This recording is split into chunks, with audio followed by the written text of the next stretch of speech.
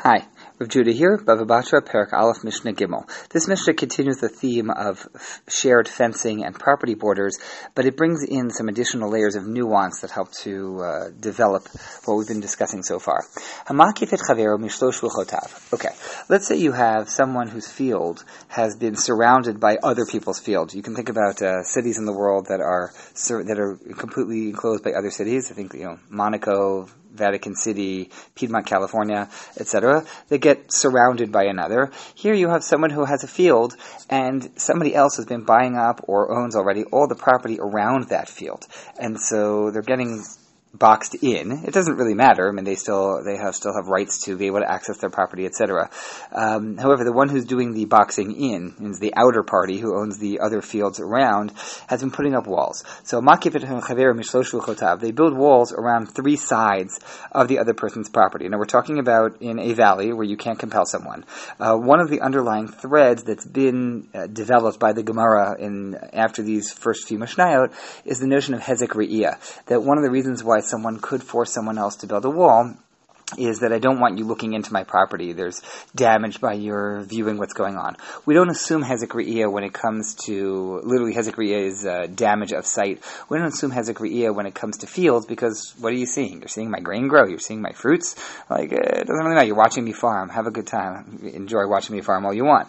And so hezek re'iyah hasn't been an issue, and therefore you really can't force somebody to pay for a fence or a wall between your field and their field. This case, though, brings in a new layer, which is that now that it's been fenced in already on three sides, so when the outer party fenced in the first, second, and third sides, you can't force the other party, the inner field, to pay for the fencing because they don't care. But what happens now? What happens now if we're going to include a fourth side?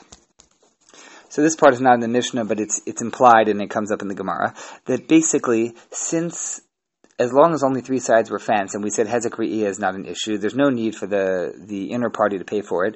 But what happens when you put on that fourth side is that now there's a new benefit. And the new benefit is that it keeps out animals or anything else from coming into the field.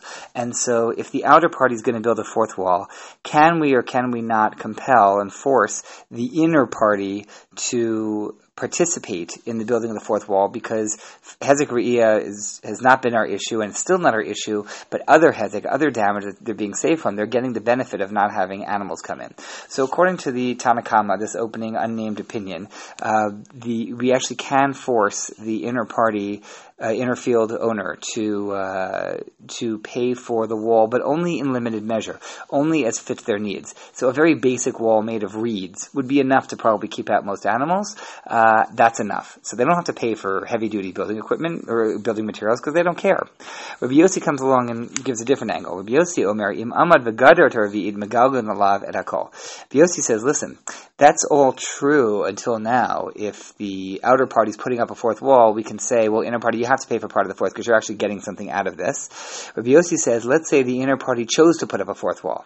Walls 1, 2, and 3 were put up by the outer party, and the inner party didn't say anything, wasn't interested. But then the inner party chooses of his own accord, or her own accord, to put up a fourth wall.